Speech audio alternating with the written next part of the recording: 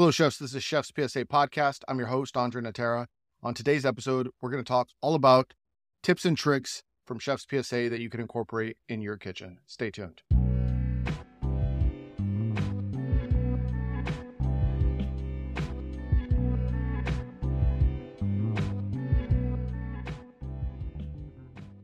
Mom deserves the best, and there's no better place to shop for Mother's Day than Whole Foods Market. They're your destination for unbeatable savings, from premium gifts to show-stopping flowers and irresistible desserts. Start by saving 33% with Prime on all body care and candles. Then get a 15-stem bunch of tulips for just $9.99 each with Prime. Round out Mom's menu with festive rosé, irresistible berry chantilly cake, and more special treats. Come celebrate Mother's Day at Whole Foods Market. Another day is here, and you're ready for it. What to wear? Check. Breakfast, lunch, and dinner? Check.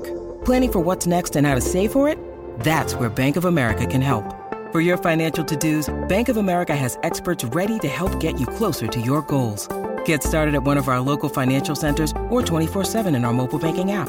Find a location near you at bankofamerica.com/talktous. What would you like the power to do?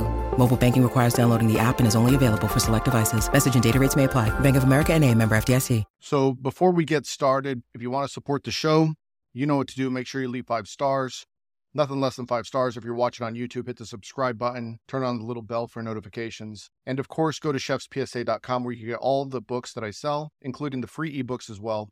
Culinary Leadership Fundamentals, probably the most important book of all of them, followed by Bad Sous, Good Chef. If you're a new sous chef, this is your mentorship book that you need. Kitchen Art of War for the strategist. Line Cook Survival Manual for all the new line cooks, and how not to be the biggest idiot in the kitchen. Well, basically for idiots in the kitchen. Anyway, we digress. I briefly want to talk about a podcast that I was on recently, one of my friend's podcasts called Proper Thieves. It's a great podcast. It's about an hour and a half long. I'm going to link it in the show notes. Go listen to it or go watch it on YouTube. Proper Thieves podcast. About half of the podcast is chef stuff, and the other half of the podcast is just random things, everything from UFOs to MMA fighting to creative habits to morning routines. It's a great episode. I really enjoyed that interview.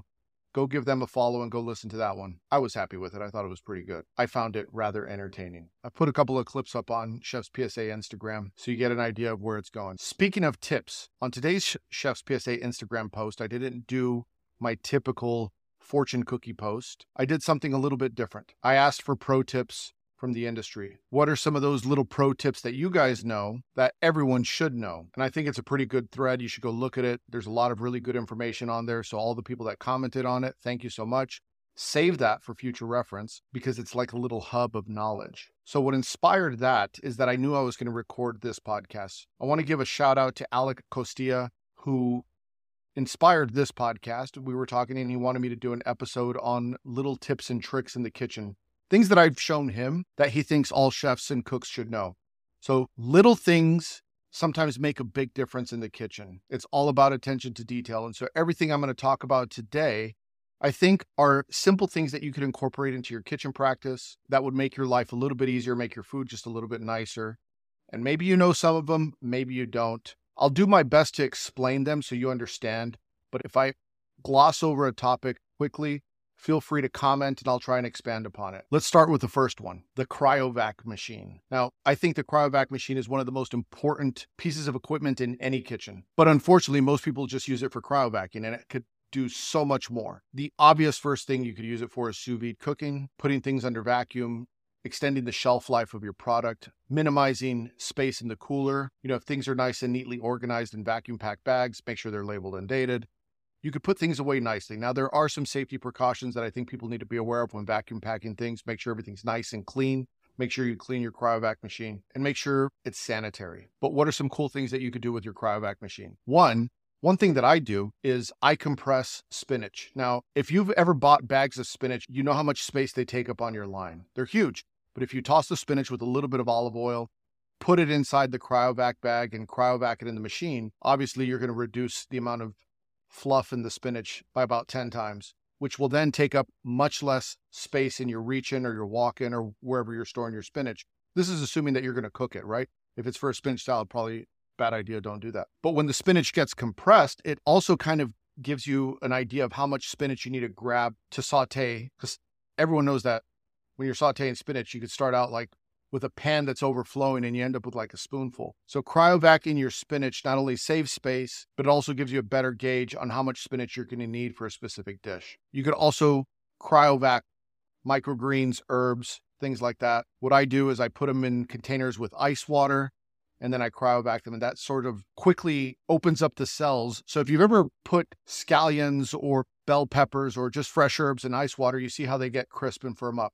Well, immediately putting them in the cryovac machine will open them up even more and allow you to use them immediately. Now, they do take on a little bit of a translucent color as it breaks the cell walls, but the reason I like this so much is because they last way longer. If you've ever had some microgreens on the line, you know that they wilt by the end of service and you got to throw them away. So them in ice water will allow them to last. The other thing is if you work in a restaurant with heat lamps and then you garnish with microgreens, what you'll notice is that by the time you're finished garnishing and ready to sell the food, the microgreens have wilted. If you compress them in ice water, they will still remain in the form that you want them. So they'll still have a little bit of structure to them. Game-changing tip, trust me.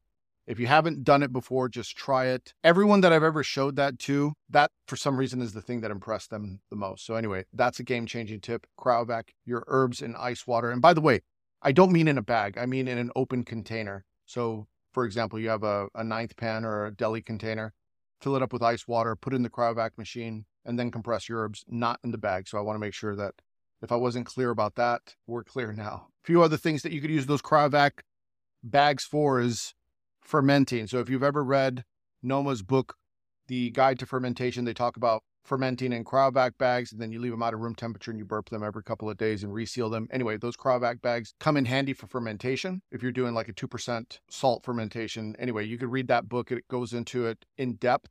But again, if you're using your cryovac machine well, not only could it increase the quality of your food, but it could extend the shelf life of your products through fermentation and pickling. So let's talk about pickling too. I cryovac my pickles all the time. So sometimes in a bag, sometimes just in an open deli container or a pan without the lid if I need them immediately. But cryovacing your pickles allows you to use them much quicker. So you don't have to wait 24 hours or 48 hours or whatever your pickling recipe calls for. Sometimes you can use them immediately. On top of that, compressing fruits and vegetables, infusing flavors, and the list goes on and on. I guess the point is, if you have a cryovac machine, use it for more than just sucking the air out of bags. If you're making a fluid gel, you might want to take the bubbles out. Another little tip. Sorry, I could talk about cryovac machines a lot. The next thing is something I call soigné water. So when I'm setting up my line, if I was a sauté cook, or even sometimes just if I'm working the pass, I always have a little squeeze bottle of clean water, distilled, filtered water, just something simple. And the reason I have that is throughout service, things tend to split, emulsions tend to break, fat starts to be released. So adding a little bit of water to things helps bring them back. So let's just use the hollandaise sauce as an example. If your hollandaise on the line is starting to split, you add a little bit of water and you continue to whisk, it'll bring it back together. If you're holding a very buttery pomme puree on the line and you're starting to get a little grease ring around it, you could put it back in a pan, add a little bit of water. And again, I mean a little bit of water, and stir it back up, and it re-emulsifies the fat back into it. Another thing I like to use that water for is if maybe you're making a pan sauce, or maybe you're making a sauce for pasta, and maybe it's split. You can add a little bit of water if it got too thick, or if you need to re-emulsify that pasta water and butter, olive oil, whatever the case may be. Maybe you left your little sauce pot of sauce and it reduced a little too much, or it's a little bit too thick. Just adding a squeeze of water in there could hopefully bring it back to life. So having a little squeeze bottle of water goes a long way. I call it soigné water. I don't know what you call it. Maybe you just call it water. Anyway, that's a good little tip that I have in the kitchen. Have a squeeze bottle of soigné water on your station and use it for everything. Trust me, once you start using it, you'll wonder why you never did that before. The next one, I want to give a shout out to the team at the French Laundry in Per Se, because I got this idea from them. Chefs Thomas Keller, David Breda, the whole team at those restaurants. In the book, The French Laundry Per Se, there's a chapter in there on thickening agents, and they talk about prehydrated xanthan gum. Now, this idea I had heard years ago. I think I read about it in David Chang's Lucky Peach magazine, where someone was making xanthan water to help glaze vegetables. I think it was Laurent Gras at L2O at the time. I think. My memory might be escaping me, but I think I read that Laurent Gras, when he was the chef at L2O, 3 Michelin stars at that time, was putting a little bit of xanthan gum in water and making xanthan water, keeping it in a squeeze bottle and helping it glaze vegetables. adding a little squeeze to the saute pan gave it a nice sheen to the vegetables. So anyway, in the French Laundry Per Se book, the new one, they go over creating xanthan water. So the way that it's explained in the book, it's at 2%. So 2% for all-purpose xanthan water. So 1,000 grams of water, 20 grams of xanthan gum. Put the water in the blender, turn it on, shear in the xanthan gum, and you'll have this prehydrated xanthan gum that kind of looks goopy. What they advise in the book, and this is what I do also, I took the advice, is you put it in the cryovac machine to bring the bubbles out, which I talked about earlier is something that you could do. What you end up with is a very clear liquid, almost has the look of glucose syrup. Anyway, you put that in a squeeze bottle or a container, whatever you use it for in the kitchen, and it becomes an all-purpose thickening agent for a lot of things. So what do I use it for? I put it in purees to help them from splitting. So if you've made vegetable purees, fruit purees, you know that sometimes when you put it on the plate, it leaves a very thin water ring around it if it sits for too long. So putting a little bit of that prehydrated xanthan gum in there will help the water from leaching out. It adds a little bit of structure to your purees. It helps emulsify things. It can help with stabilizing foams if you're putting things in an ISI canister or ISI. I don't know. ISI or is it ISI? I've heard chefs call it both things. They don't sponsor the show, so maybe if they did, I would know what the name is. But anyway, pre-high, as it's called in the book, coined by the French Laundry team, is basically prehydrated xanthan gum at 2%, goes a long way. Full credit to those guys. When I read it, I definitely incorporated it into my kitchen repertoire when I was a chef. It is a game changer. It's one of those things, like I said, the bottle of water, bottle of pre-high goes a long way. It'll change the game. It'll make your sauces shinier, smoother, with a more beautiful texture, assuming that you're using a nice Vitamix blender to make sure everything's nice and smooth. Anyway, we digress. And by the way, there's a lot of really good tips in that French Laundry Per Se book. One of the things that they talk about is the 2-1-1 pickles. So 2 parts water, 1 part vinegar, 1 part sugar, and they make a pickling brine, and they use it for pretty much everything. So I love that idea. I love simple ratios in the kitchen. Things that it doesn't matter what it is. The 2-1-1 is the ratio. Got it. So we could change the aromats that are in there. We could flavor it differently, but that becomes the all-purpose pickling brine for a kitchen. So what I do, if I'm the chef, is I will make 10 gallons or 5 gallons of all-purpose pickling brine. And then as we're making pickles, we might just infuse it with some different aromats depending on what we're doing. But the pickling brine remains the same for pretty much everything. So again, ratios are a good thing to know. 2-1-1, 2 parts water, 1 part vinegar, 1 part sugar. That's the French Laundry Per Se recipe in that book, which I love. They also get into their Veg Blanc, which is a combination of ascorbic acid, sugar, and salt. And then they rehydrate it with water at 6. And they use it as an all-purpose cuisson for everything that they're cooking. Maybe it's vegetables. Maybe it's you're cleaning artichokes and the artichokes are going in there so they don't oxidize. Maybe it's simply for compressing some lettuces or some cucumbers before you put them on a crudité or something like that.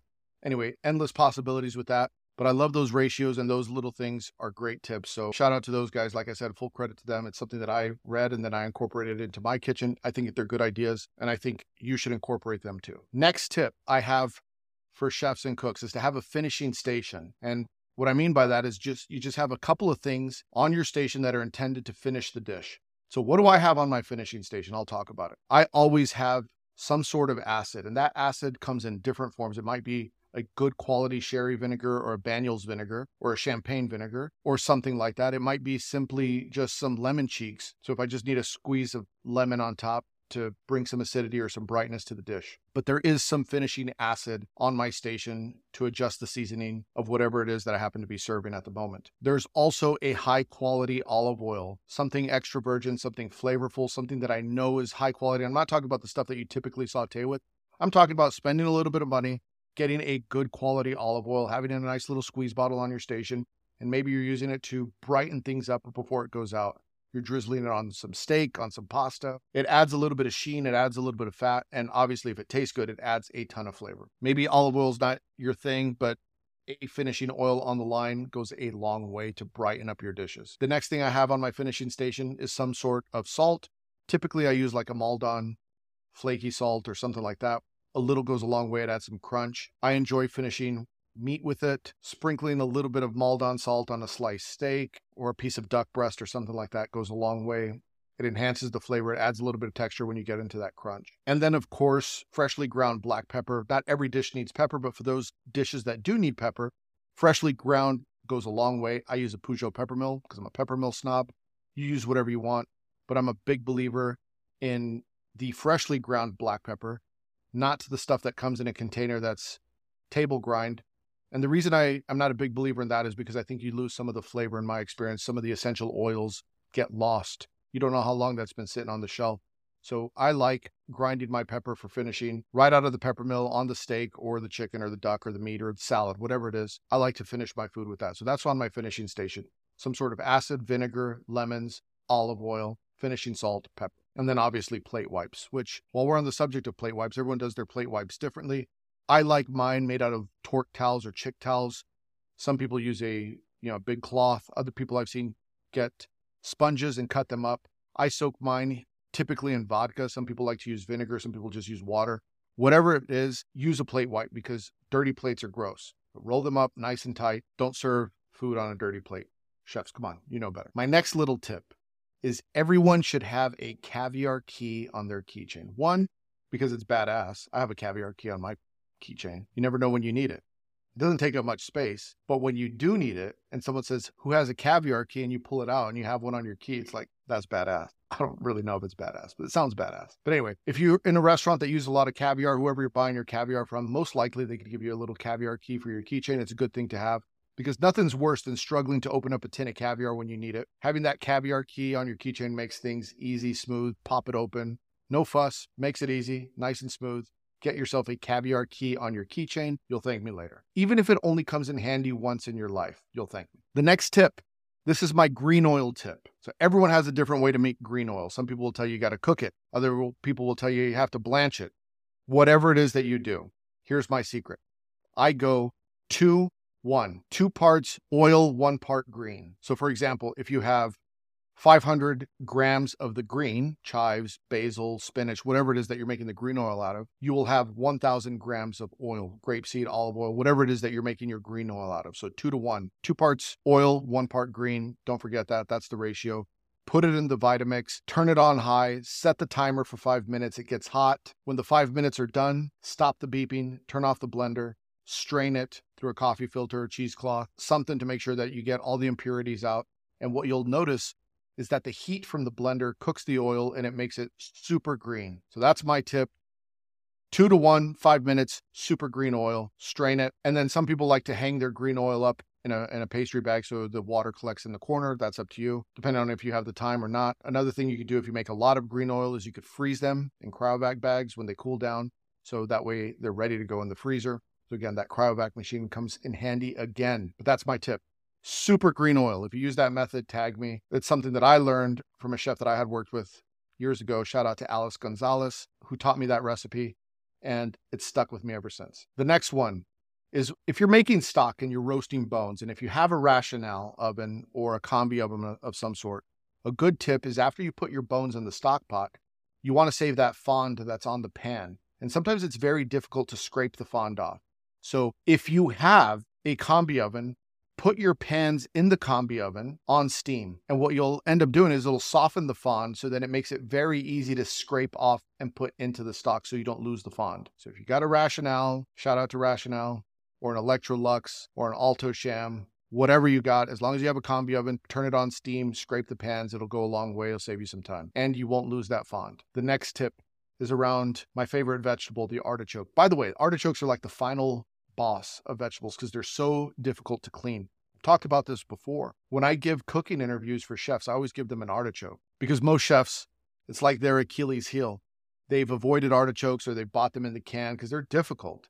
And if you're not used to cleaning artichokes, it's one of those vegetables that you don't have a frame of reference really with any other vegetables. You could like cut a lot of potatoes and then understand how to cut other things that are shaped like that. But there's nothing else like an artichoke. It's so unique that knowing how to cut an artichoke, you have to know how to cut an artichoke. There's no way around it. So here's a tip that I like for artichokes when you have to do a lot of them. And when I mean a lot of them, like I worked in a place where we had to do like 500 in a day and you had other shit to do. So you had to get them done quick. And artichokes are difficult to clean. So what I like to do, and it doesn't yield the best artichoke, but it does yield a quicker product, is if you're not going to go the traditional method of cleaning them, putting them in acidulated water, or veg blanc like we talked about earlier, and cooking them in some sort of cooking medium with acid, or maybe you're making bargol or whatever.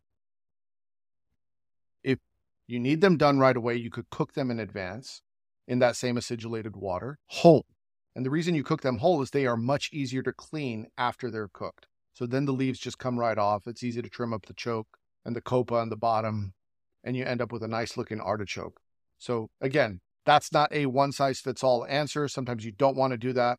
But if you're in a place that has to do a lot of artichokes, that's a good little trick, is to cook them before you clean them. And it makes cleaning them much easier. The next one I want to talk about is a simple trick, but when I show people it, their mind seems to be blown. And that's how to properly use a scale. So I'm talking about the larger scales, not the small personal scales that a lot of cooks have. But in a lot of kitchens, you have larger digital scales and you use them to weigh things. So you're weighing lots of different portions. So let's just use this as an example.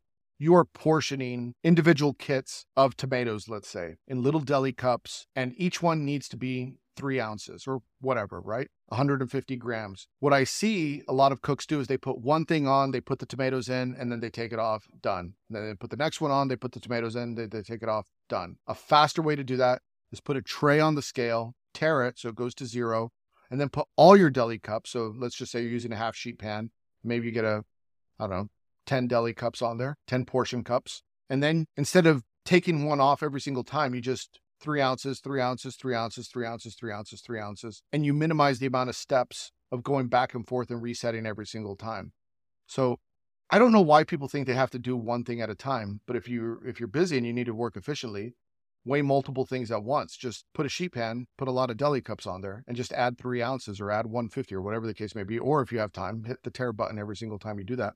But no sense in taking it on and off every single time. So anyway, that's a little tip that'll save you time if you're working in a kitchen that has to weigh things on a scale and portion them out for kits. All right, this is the last tip I'm going to talk about today. But if you have a meat grinder in your kitchen, it can be used for things other than meat. And one thing I like to use meat grinders for is vegetables. So you could put your mirepoix through the meat grinder to grind your onions, your carrots, your celery, if you're making a bolognese and you need that ground up very fine so it basically disintegrates in the sauce. If you're making a consommé and you need to grind up your mirepoix, same thing applies. You could grind it right through the meat grinder. If you're making a mushroom stock, one thing that I like to do is put the mushrooms through the meat grinder so it releases the flavor in the liquid much quicker. So that's a very quick way to make a vegetable stock. Put all your vegetables through the meat grinder, cover it in water, put a cartouche on top, let it simmer. It'll extract the flavor much more rapidly than if you chop everything up and just throw it in a pot. So that's a little pro tip. Grind your vegetables in advance before you use it for sauce or stocks or something like that. Like I said, you can make mushroom stock that way. You can make vegetable stock that way. You can make the grind for your bolognese that way, much faster. Anyway, I hope you enjoyed those kitchen tips and tricks, the pro tips, just the tips. If I forgot something, make sure you leave a comment below.